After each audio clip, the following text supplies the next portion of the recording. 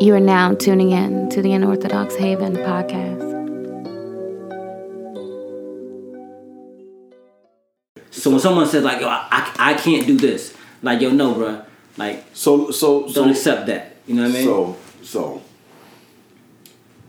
and one of the things in music that you know, that what makes music is never the notes, but it's the pauses in between the notes that really make the music. Follow me here. Follow me here. So what it sounds like you're doing when you say you're trying to make an interruption, what you're actually trying to interrupt is the ingrained thinking that's constantly there. Conventional wisdom. So once you have interrupted, is it what you're trying to do is make them aware of that gap of shit. There are no absolutes. There's no absolutes. What could, you know what I mean? So is that point? Because a lot of people miss that point. They miss the gap. They just try to fill back in the gap real quick. They try to flood that gap with something that they know. Okay, right? So my goal in all of this is to get people thinking.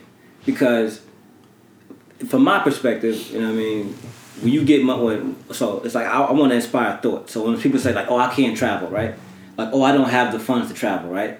Like, I want to start facilitating conversations to where as soon as they have that thought, they can be like, well, damn, actually I can afford to travel if I don't spend the money on this shit right here. Maybe I can cut this shit right here for 2 months and then I can afford to travel.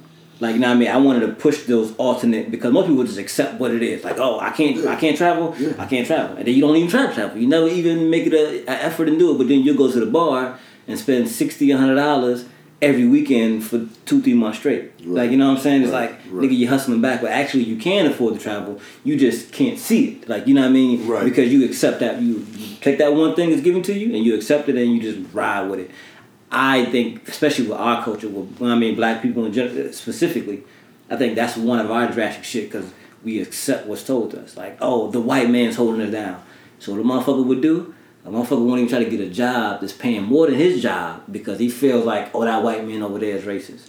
And they'll limit themselves. Now, granted, yeah, that white man might be racist now, but money is a tool. Right. Like, you can, you know what I mean? If you're making more money, you can use that tool to do other things and grow further and further. You know what I'm saying?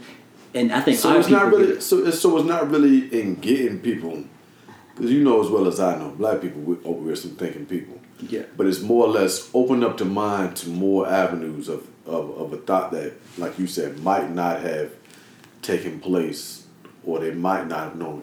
Exposure to something new. To put it in a nutshell, dog, I wanna push back on conventional wisdom.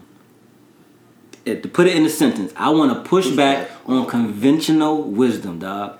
That's really what I want all my conversations really to be about.